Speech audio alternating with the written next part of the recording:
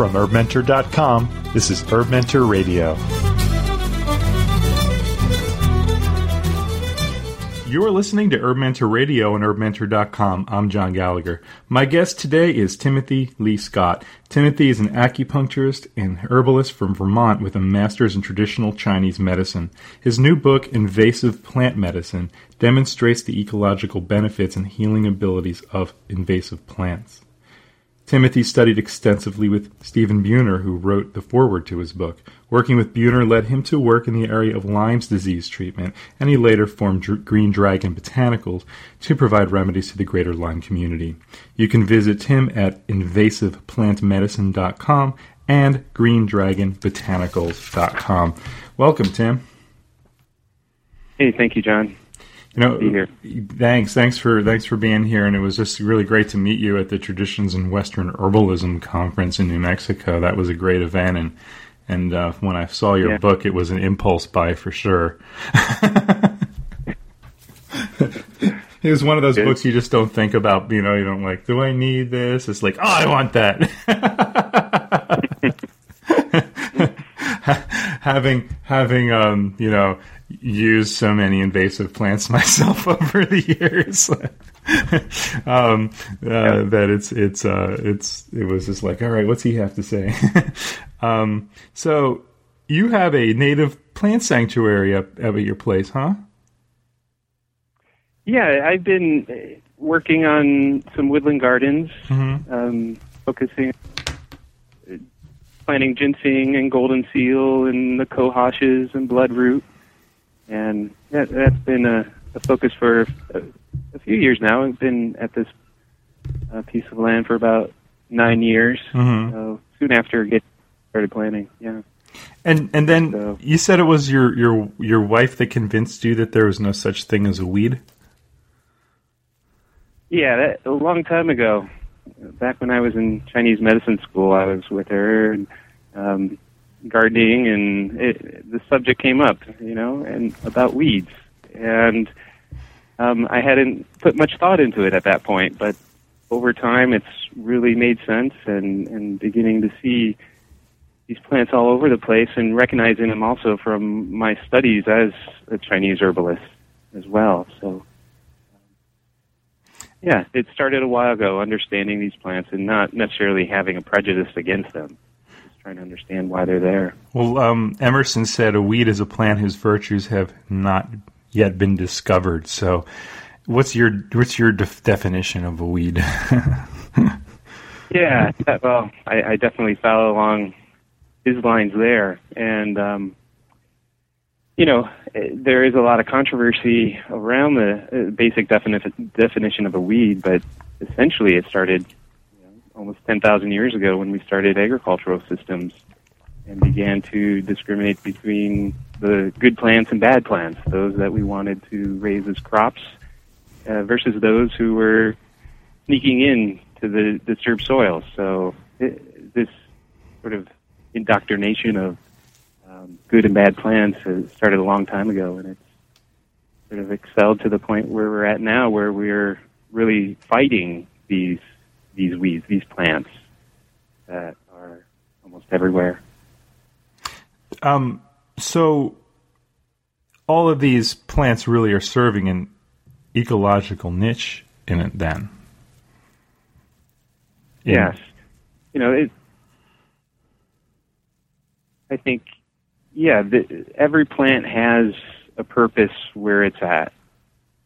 And most of these widely dispersed plants are also considered pioneer plants, those plants that move into those areas of disruption, whether it's through natural disruptions, wind fall downs of forests, or if it's clear-cutting land.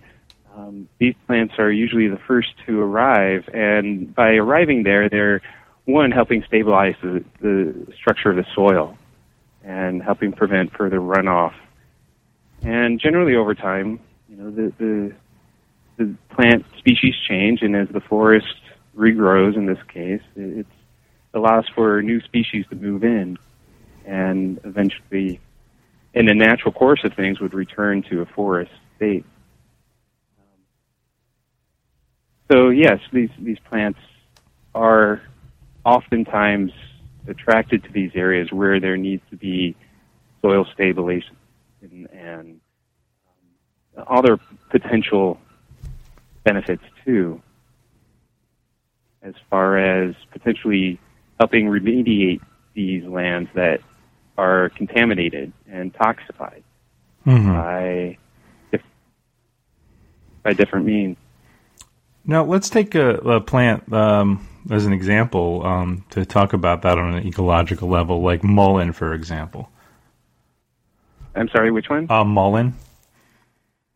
Mullein, yes. So, yes, yeah.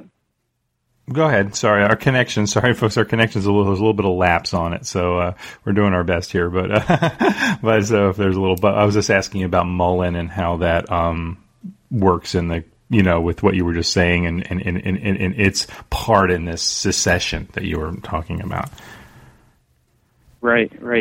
Well, mullein is one of those plants that often colonizes land after there's been fires.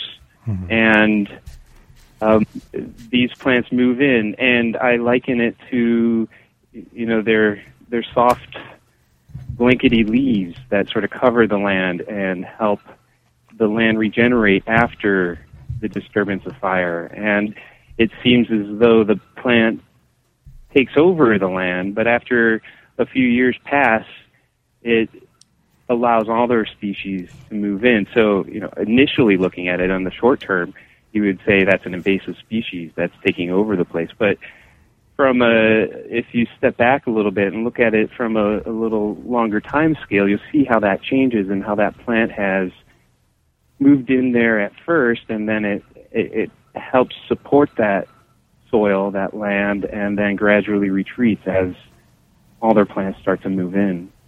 Mm-hmm. And what about that? There's a connection that you were making between that, like you saying, like it's there's this like connection between what it's doing there ecologically and also possibly medicinally. Right. Yeah. It is one of those plants that helps inflamed tissues and, in a way, fiery tissue, that specifically the lungs. And with it arriving at this place where there has been this fire, this heat, excessive heat, it, in a way, is that anti-inflammatory medicine for the land. And at the same time, it provides that same kind of medicine to humans as well, helping the inflamed tissues, specifically our lungs, with those fiery conditions. There's a neat connection. Have you found that in your? That's really fascinating, and I always kind of found. Now, when I read your book, I didn't really thought about mullein in that. I mean, I've heard that with some, like I've heard Stephen Buhner talk about lichen in that sense, how it's in all of the treetops, and it's like the alveoli, and it's reminds you of that when you look at it, and it's also good for our lungs and all. Like that's the first time, like that was years ago, I think like 10 years ago or so, when I saw him speak, he was talking about that, and that just blew me away. And I really liked in this book, when you started talking about that, because it's something that's just, I think, really fascinating, and something that there's such a truth behind all of that we connect with. It's, I don't know, it's like, it doesn't seem quite like scientifically logical, but somehow like we just know that makes sense. And so, what else, are any other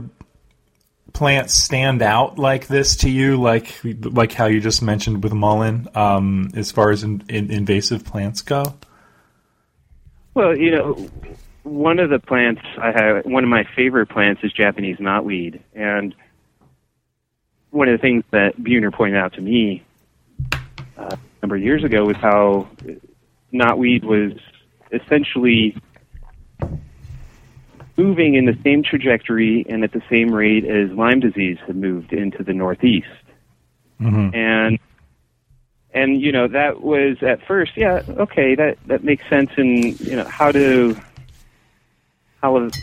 validate that was, my quest. And, as I began talking to people from the area, they would begin talking about this plant, how it just recently moved in, and has taken over. And these people are complaining about Lyme disease and how the plant just took over their land and arriving soon around the same time that, they contracted Lyme disease. And, it was really neat when I started looking into this more and finding sources for my book. I found these two maps. Mm-hmm. One for the distribution and areas where Japanese knotweed was considered invasive, and another map, say, describing where Lyme disease was most prevalent. And it was fascinating to see basically these same areas overlap. Wow. And so, that was just an added confirmation to, again, like what you're talking about. Just, it sort of makes sense at a deeper level. It's just hard to, scientifically validate these sorts of things. Right. So we'll get to a bit more of that, and I want to ask you some more about Japanese knotweed and all in a little bit, for sure. Now, you're saying, well, let's see. What was really interesting how you're saying that along the lines of what we were just saying, that these plants really are here for a reason. So what is that reason why these, and these plants are taken over? And we should probably define, for some folks not sure exactly what we mean by invasive plants, and giving some examples. Like we just mentioned something like Japanese knotweed, but that might not be familiar to people. I mean, we're talking like, dandelion and plantain and all the very common plants that we often see right outside our door, right? Yes, exactly. Yeah, and, the definition of an invasive plant these days is an alien species whose introduction does or is likely to cause economic or environmental harm, mm-hmm. or harm to human health. So that's the official definition of an invasive species. And, there's many questions that come up just knowing that definition. One, how do you properly define an alien and a native species? Mm-hmm. These days, the basic time scale for a definition of an alien is a plant that arrived after Europeans colonized this continent. And so that's the date that's given 500 years ago. And so, from that time, people were bringing these plants for all good reasons. And there was, policies by the government to continue to bring in these plants. And so there's so many factors that add up to why these plants are so widely dispersed. It's not a single answer, and it really depends on each individual ecosystem because they're all unique. Mm-hmm. And,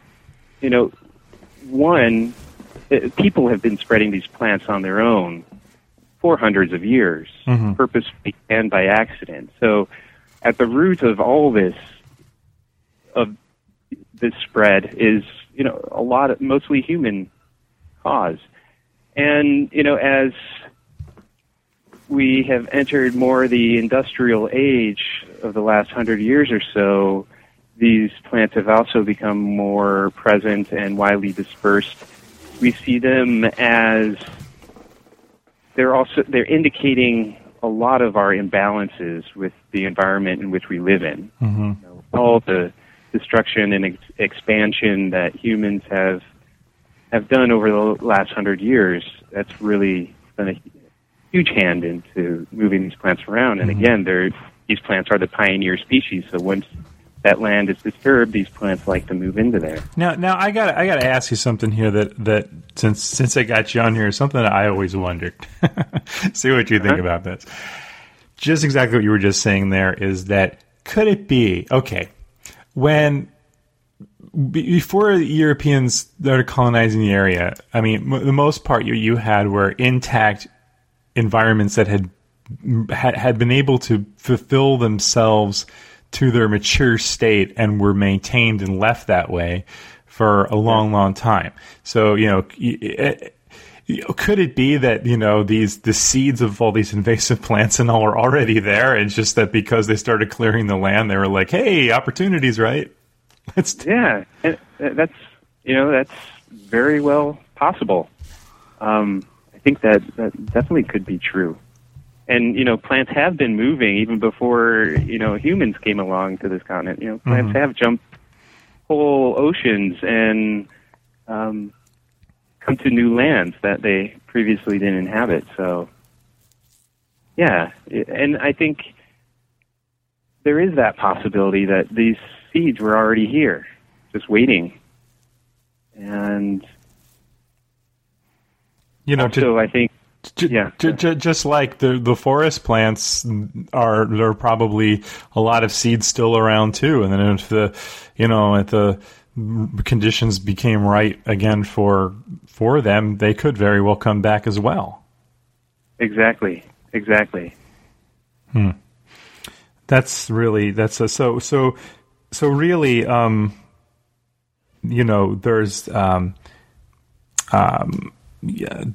did they take over in sync with the industrial age, and also could they be here to heal the wounds of the industrial age?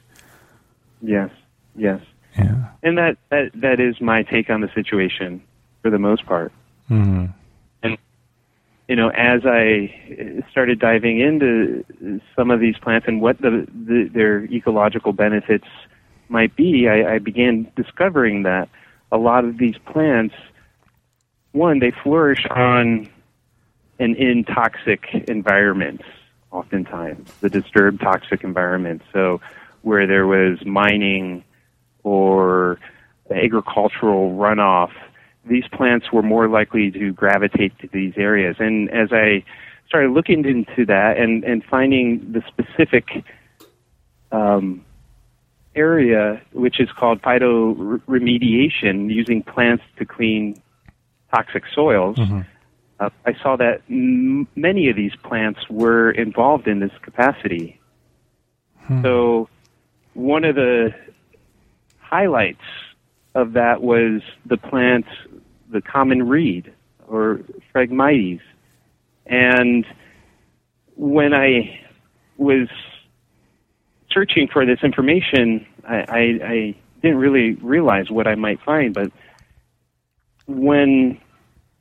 what I discovered was that this plant is probably the most important remediating plant for soils and wetland systems, in that it can effectively clean, sewage, wastewater, heavy metals, at least 15 heavy metals, at least 11 common toxic pollutants, including herbicides and petroleum and TNT and DDT and PCBs and all these other things. And this plant has also been used throughout the world for cleaning municipal wastewater systems, industrial wastewater systems.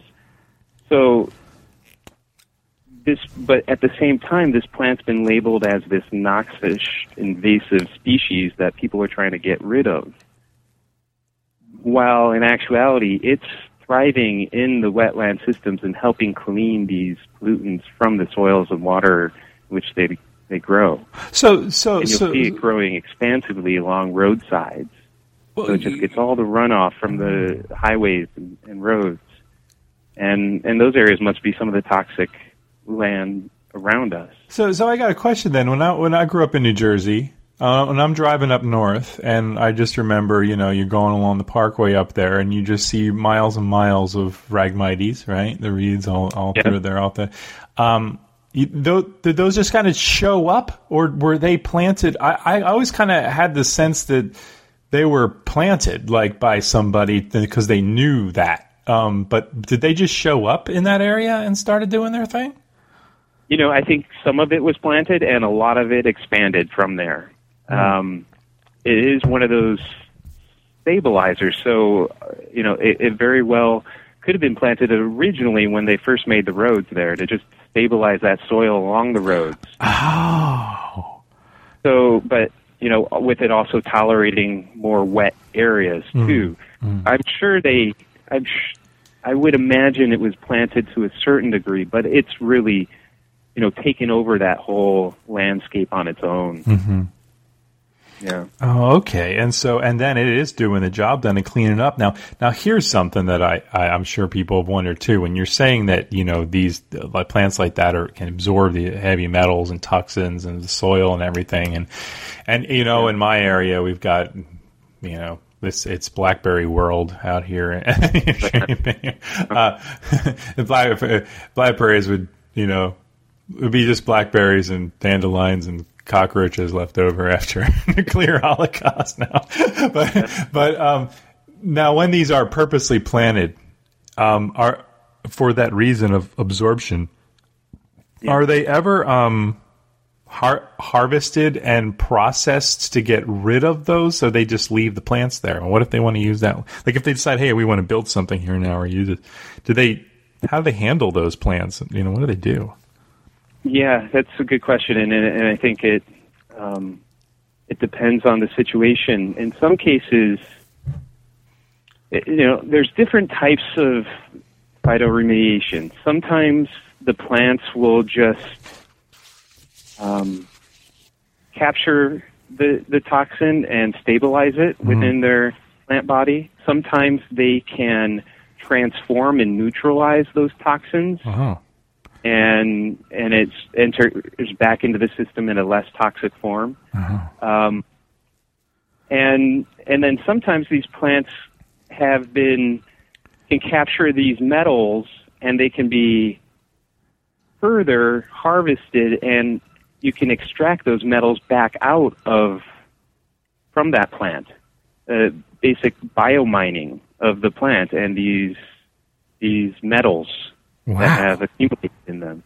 So, in so doing, you not only you basically take the plant material to a facility that burns it and creates biomass power, in addition to recovering some of these metals back out of it. Are there people? Is that being done right now? Like, what is it done in this country or part of the world? Or there people are gathering biomass and doing that? There's a little bit going on around here. Mm-hmm. There's a Rufus Cheney, I believe, up in Cornell is one of the folks who are doing this with plants, and Europe is definitely ahead of the game with that. I know usually are. Yeah, I want to say Sweden uses this plant for biomass energy sources, and this whole science of using these plants is relatively new, only coming about since the 90s. So it's a fairly whole new industry coming about. Amazing.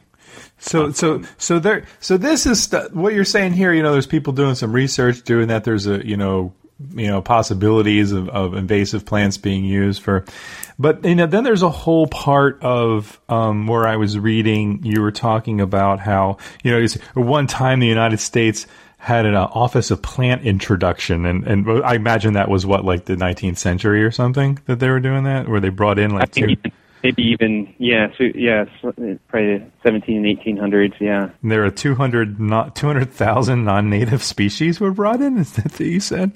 Yes, that's crazy.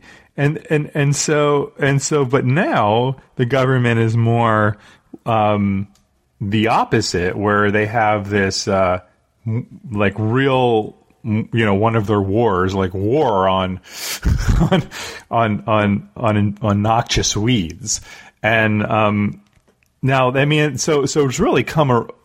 So at the same time, there's some of this stuff going on, but also there's this whole battle that the government has seemingly waged on these plants at the same time, and so talk about that a little bit. I'm really curious about like how that happened. Yeah, when the country was first starting out and trying to get established, they were promoting these plants like crazy and trying to bring everything in, and brought these plants in for a variety of reasons, economic and medical reasons, landscaping and curiosity reasons. So they're really into learning on what can grow here and what they could make use of. And it really started to change at the beginning of the 1900s,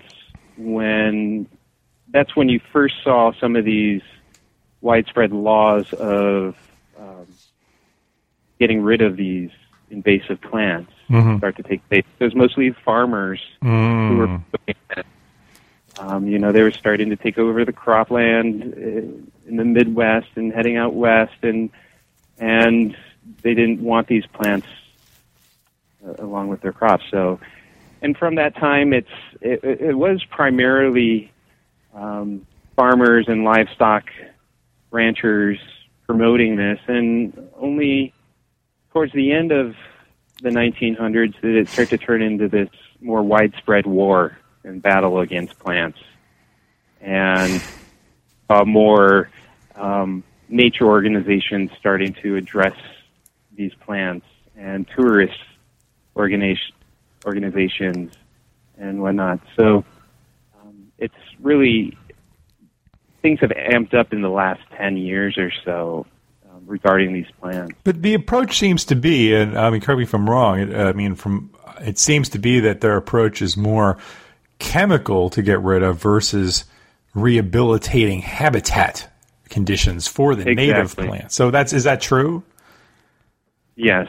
And, in my book, I talk about some of that funding, too, and it's obvious that the funding is geared towards eradication and not towards rehabilitation. And, as you look further and see... Hello? Yeah. Mm-hmm. I'm here. As you look farther and see at who is potentially instigating this, you see the herbicides companies promoting this agenda. Ah, man. And yeah, and so there they are at the center of this battle too, just like all our wars that we're fighting against in this country. Some big chemical company is at the core of it. It seems. Yeah. Yes. Promoting policy and funding policy is their business. So they've had a good upper hand lately. And it really is brilliant in a way on the part of those companies. I mean, I'm not taking their side or anything, but it's just kind of like how these defense companies know that if they just stir up, war in a crazy unstable part of the world, it'll just perpetuate and having a need for their product, like over in the Middle East, for example. Whereas it's almost the same analogy where they're like, they've got to know there's no way they can ever eradicate all these weeds, so they're always going to be in business or something.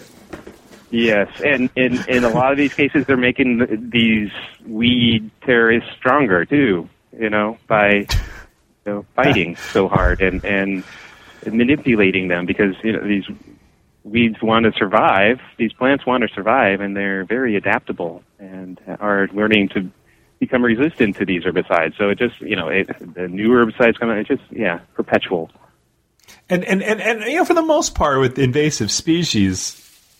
For farming and most purposes are pretty easy to live with when if approached right. But I mean, I guess that there's some real concern ones like if you don't do something, it'll take over like your kudzu or your blackberries and that kind. So are there different levels that they really look to work with? I mean, nobody's trying to, except for on a lawn to lawn level, nobody's really going out there and trying to eradicate the dandelions.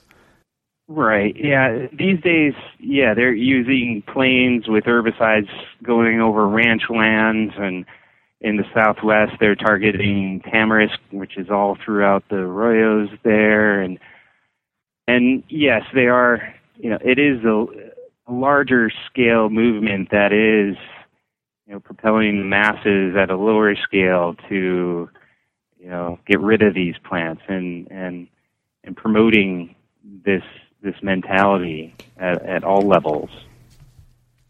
Now, you're saying, though, here that, because some people listening are going to go, yeah, but, these plants in the arroyos, or these plants that are, blackberries taking over this huge area, the kudzu taking over, they really got to be dealt with or something. But you're saying that, this is just the beginning of a succession of healing towards, the creation of a more, advanced botanical environment, that it's kind of like small thinking to just kind of, they're, in other words, they're there for a reason. Yes. And, if we are going to try to get rid of them, let's make use of them and make them into medicine, or in some cases food, or in all our cases oils. It really depends on the plant, but there are other ways to approach these plants and get rid of these plants if you so choose to, using other means, and not necessarily chemical disruptive means that will further help propel the spread of this plant. These plants like the disruption, and in a way, in some cases, they like the toxins too that they're applying, and so and those herbicides are not only going to affect those plants, but it affects all the plant species alike. And so my main take is, yes, these plants are here for a reason, and for likely good reasons. And if we're going to get rid of them, let's think about it a little bit and see why they might be there first, and then how to make better use of the plant instead of just trying to kill it and get rid of it. Because these plants do have useful purposes. Mm. So instead of, clearing perfectly good land to plant crops that you're going to use for biofuels, why not just harvest these plants for biofuels? Exactly. That is one place to start, and stop diverting food crops for biomass purposes is one thing that I think would be helpful. That's really... And so, let's move on to medicines then, since, that's a big part of the book that you have here. And I wouldn't mind, since we're, you've done a lot of work and research in Lyme disease. You tell a story in there about people that concludes that Lyme disease was actually, can be, like people thought that it would, like there was this thing where people thought it was study where it was brought on by certain plants, but those plants were actually a cure. Yeah. So what? Yeah. Tell that one. That was really good. I really thought that was. Yeah. There's a main medical research company that was, like you said, looking for the causes of the spread of Lyme disease, mm-hmm. and went into the stands of invasive plants of Japanese honeysuckle and blackberry, and they found that there's greater number of ticks on these plants, and therefore concluded it was the plants that are helping spread this disease. And when I started looking into these two plants specifically, Japanese honeysuckle and barberry, I found that the barberry constituent Coptis has been, berberine has been used for the treatment of Lyme disease already, and honeysuckle has some studies in there relating to syphilis and all their infectious diseases. So I came to the conclusion that these plants are actually the remedies to Lyme disease. Is that sort of like a like cures like kind of thing? Yeah, it sort of is, and it sort of makes sense.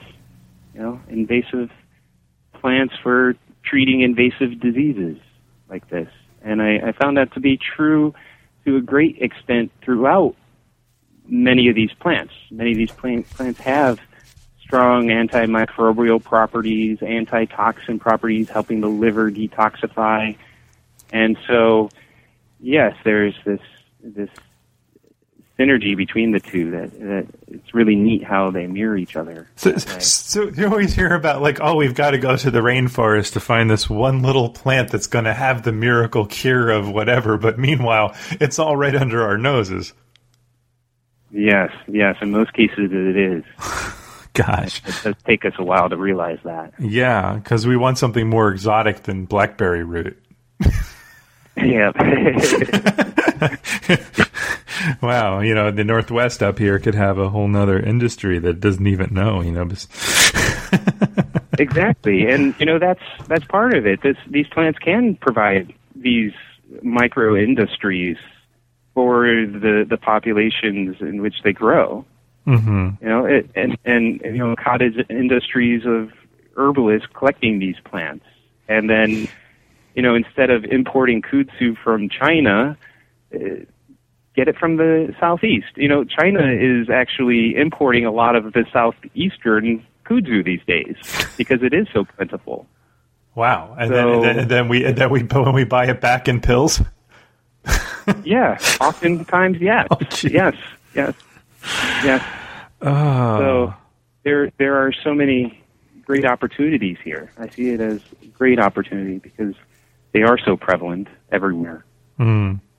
Yeah, because I often, a lot of herbalists will say, like, oh, you want to use the plants that grow right outside our door, because often, they follow us, like, if we need a certain plant that's probably growing right outside our door, and the thing is, like, I don't know. I mean, I don't know if I believe that these plants, like, oh, I have a liver issue. Wow, what do you know? Dandelion just happened to pop up in my yard. I mean, that's a little too far-fetched for me, but then again, like, those invasive plants just are everywhere anyway, so they're probably just there. Yeah. And a lot of us, almost everyone of us, could use some dandelion on a regular basis. Yeah.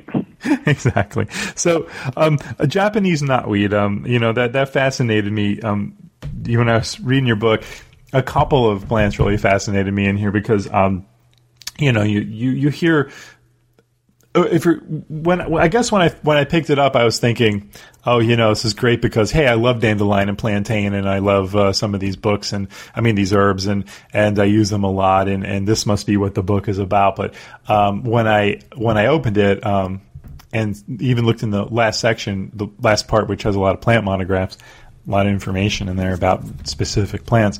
The ones that really struck me, a couple of them specifically, were like Ailanthus, tree of heaven, which is really prevalent back east. I haven't really seen any in the Northwest here, but I remember it from one in the East Coast. And Japanese knotweed, which I met when I was a Northwest resident here, so I never really saw it in the East Coast. But it is tons of it out here too. In fact, we harvest it, and when it's in shoots and make crisp with apples, and like make a dessert with it. And then that these are some of the plants that you were talking about, and so that was really cool. Like, I was like, wow, I never really realized that Ailanthus and Japanese knotweed were so incredibly medicinal and even researched. That blew me away. I never really thought about Japanese knotweed, and so. Talk about Japanese knotweed and your experience with it. Yeah, well, I was introduced to it back by Buhner treating Lyme disease, and that was 2004. And basically, at that point, I was harvesting knotweed my own and grinding it up into powder and encapsulating it for those folks who came to see me for Lyme, and so I got to know it very personally that way. And basically, it's the plant I most use in my practice and go through quite a bit of it. And I've been using it specifically for the central nervous systems related to Lyme disease. There's often brain fog and memory issues, all their central nervous system issues that are impinged and affected. And with that as well, with its strong influence on the central nervous system, it also has the ability to address all their cerebral issues as far as potentially Parkinson's and Alzheimer's and all their neurodegenerative diseases. It contains that compound resveratrol, which has gained a lot of notoriety lately as that the benefit of drinking red wine. And knotweed contains more resveratrol than any other plant in the world. And pharmaceutical companies are buying out all their pharmaceutical companies for hundreds of millions of dollars because of this single compound. And oftentimes these supplement companies and pharmaceutical companies harvest knotweed specifically for this compound. So there's a lot of research out there on resveratrol, and it is the main compound, but knotweed contains many other compounds that have been studied throughout the world for their, anti-inflammatory and life-enhancing abilities. Is it something you use on a regular basis as well, or is it just when you have a situation where you might need it?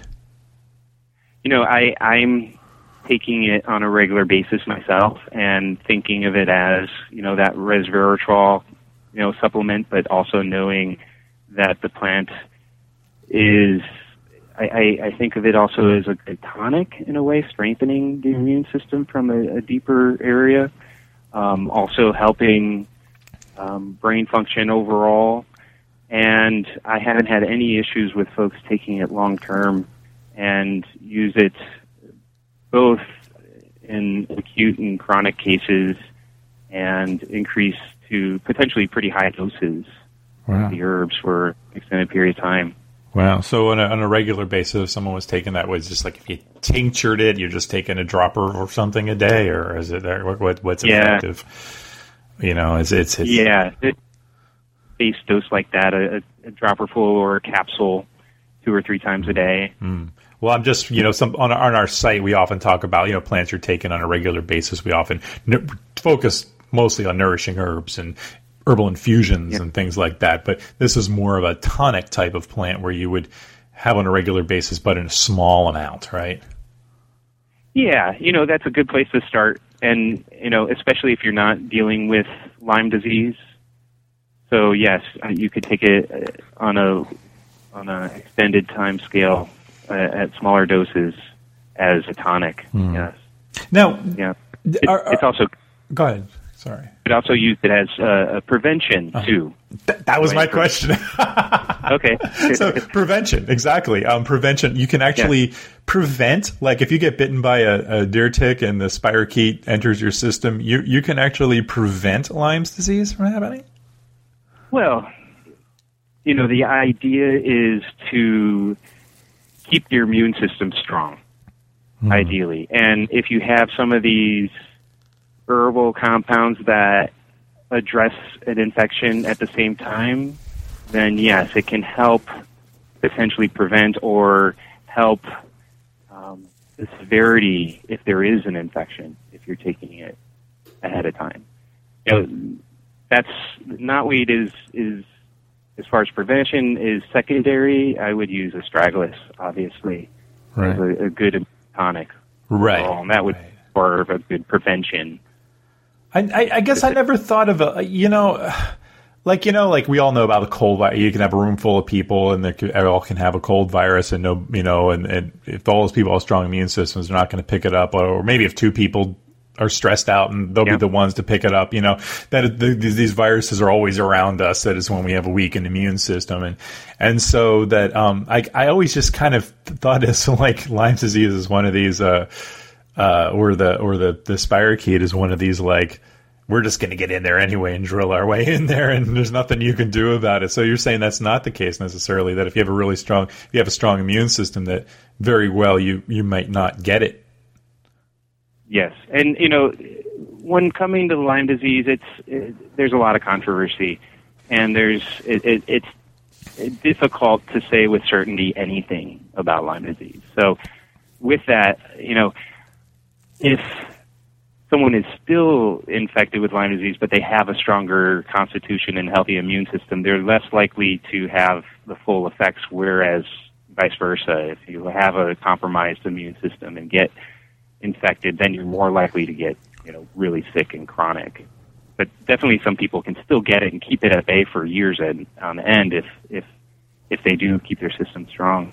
So it can actually go then just dormant in your system, and then you can either get it and get effects. You can either just not let it take hold and it just, or the third option is that it does get in you, but it goes dormant and it's waiting for the right opportunity to a weakened, stressed immune system to come out, favorable conditions. Yeah.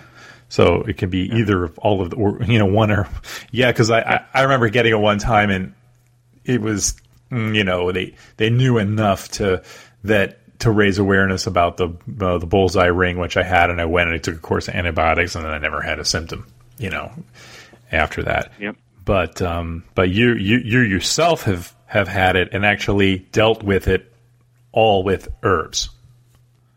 Yes. Wow. I got pretty sick myself and chose not to use antibiotics. Yeah. And then that's a great story to read in your book as well, because that was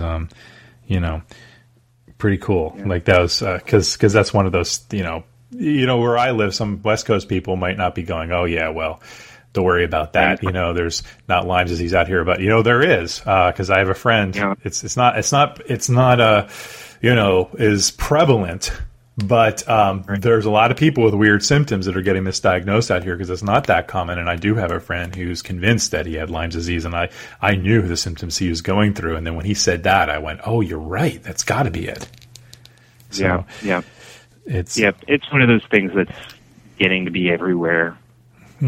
Unfortunately. Yeah, it's just, and what's really cool is that on Green Dragon Botanicals, if I guess a step someone would do if they had Lyme disease would probably be buy Stephen Buhner's book, which you should do if you have Lyme disease or want to learn about it ahead of time. But what's cool is that your site, Green Dragon Botanicals, is that you're processing and selling herbs, in relation to the protocols that he talks about in there, right? Yes, exactly. I used to use all the individual herbs, and at a certain point, I tried to put them all together, and people really liked it, and the response was really good, and so it sort of took off that way. And it with people with Lyme, it's really helpful to make things as simple as possible. Mm-hmm. And so that was part of my objective here, to simplify things and make it easier for folks to take it on a long-term basis. Mm. So, yeah, and now it's one of my main things right now, and knotweed is the main herb that I am selling through there. Yeah, and so the knotweed in the capsules, a big part of the formulas that you're putting together. People just if they have Lyme disease, that they're just taking all it needs is a couple of capsules of this, and it gets in your bloodstream somehow and helps out. Just that little bit, it always amazes me. Yeah. We do potentially go up to pretty high doses. Mm-hmm. But they're pretty potent herbs. Wow. And so it doesn't. It's different for everyone, and sometimes just a little is all they need. The herbs are strong enough that way. Right, and you always recommend that if somebody has a chronic illness like that they just that they're working with someone who's knowledgeable. That they should just go and just start treating themselves that way if they're not sure. Right. That's wise to consult with someone. But a lot of people, they don't have, I don't know what your opinion on this is, but a lot of people, especially members of our site, they come from all over, and they come from places that a lot of times from places where, they're not living in Vermont, or they're not living in Washington State, where there's a lot of natural health people where they can go and consult with and learn from. And so where do people turn? If someone's, living kind of further out and lives in, miles and miles from a place where there's their consultants or people they can talk to? What do you recommend that they do if they say, "Oh, I've got Lyme disease," and what would be their steps to get that figured out? Yeah, well, I think yes, the book is the first and foremost place to start. It's an excellent book, not only describing the illness and the spirochetes themselves, but the herbal protocol that I make use of. And I do talk over the phone with a lot of folks who aren't near, and that is a good place to start. Get things started that way, and as they begin to understand how the herbs work and they see how it's affecting them, most people can get a good handle on that themselves, and over the long term begin to figure out how to work with it. But to get going, I often do phone consults. Okay, that's good. I know we kind of morphed the conversation towards Lyme disease treatment, but I realized as I opened that can of worms that I kind of had to go in that direction because people are going to be listening to this and wanting to know, because that is something that comes up. But in the book, Invasive Plant Medicine, you do go in to detail. I mean, I'm just flipping through here and I see information on barberry, bindweed, blackberry, dandelion, ivy, honeysuckle, knotweed, thistles, kudzu, plantain, loosestrife, reeds, Scotch broom, ailanthus, white mulberry, wild mustards, brose. I mean, that's just some of them that you have detailed information in here that has about plant chemistry and pharmacological actions and dosage and harvesting and preparing. So if we want to get us on a specific level to learn more about these, we learned a little bit about knotweed here, but of course there's only so much you can cover in a short interview. Artemisia, got color photos in here that we recommend just taking a look in the book, of course, and also just some of these larger ecological and medicinal perspectives on invasive plants that, I got to, congratulate you on doing such a nice, concise job on putting that all in a nice package for us. Like it's never really been done before. Because I've always been the person, around here, when you're, Tim, I don't know about out there, but you get a lot of folks who get into plants and they really want to put stuff in a box. They really want to say all right, it's all about native plants and we're just going to do it. That's all we're going to do. And sometimes it's just so hard ideologically to go into that explanation with people about why you might want to think about dandelions or using some of these other plants, right? Do you have that in your area too? That you're like, oh, I just do native plants. Yeah, there's plenty of that around. Yes. And, I'm definitely all for native plants myself, of course, and especially the endangered ones. Mm-hmm.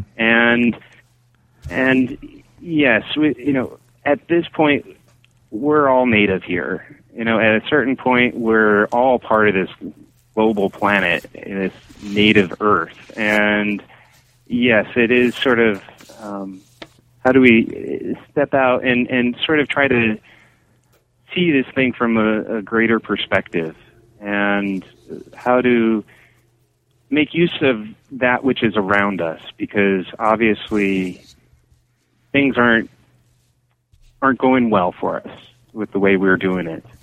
And so we do need to make a change, and specifically in my case, this idea of invasive plants. And they're all plants, and there's no such thing as a good and a bad plant as far as I'm concerned. Mm-hmm. So it's hard for me to hear some of that negative rhetoric too, though I do understand it. But a plant is a plant, and it's like you can't control it. You can't put the plants in a box, and these invasive species have proven that. So you might as well just go look and see, okay, how can we use this to better our planet and move forward while protecting and reestablishing native habitats? We can do it all at the same time. Yes. Tim, thanks a lot for that. It's been really great to have you on. And now, are you going to be at the International Herb Symposium? Yes, I'm going to be at the International. I'll be teaching a couple of classes, one on invasive plants and one on Lyme disease. Well, perfect. So, yeah. I just want to say that I just want to say that LearningHerbs.com is a proud sponsor of the International Herb Symposium, and that is in Massachusetts in towards late June. If you're listening to this at a later time in the future, but this is in 2011 we're talking about. So you can go to internationalherbsymposium.org, or just, I think it's ORG, but anyway, just Google International Herb Symposium and it'll come right up. Highly recommend it. It's tons of people there, amazing herbalists. And for your book, Tim, you have invasiveplantmedicine.com. Yes. And for Lyme disease and all your treatments that you do, greendragonbotanicals.com. But I found it interesting that you actually sell the book on greendragonbotanicals.com, but not on the invasiveplantmedicine.com site.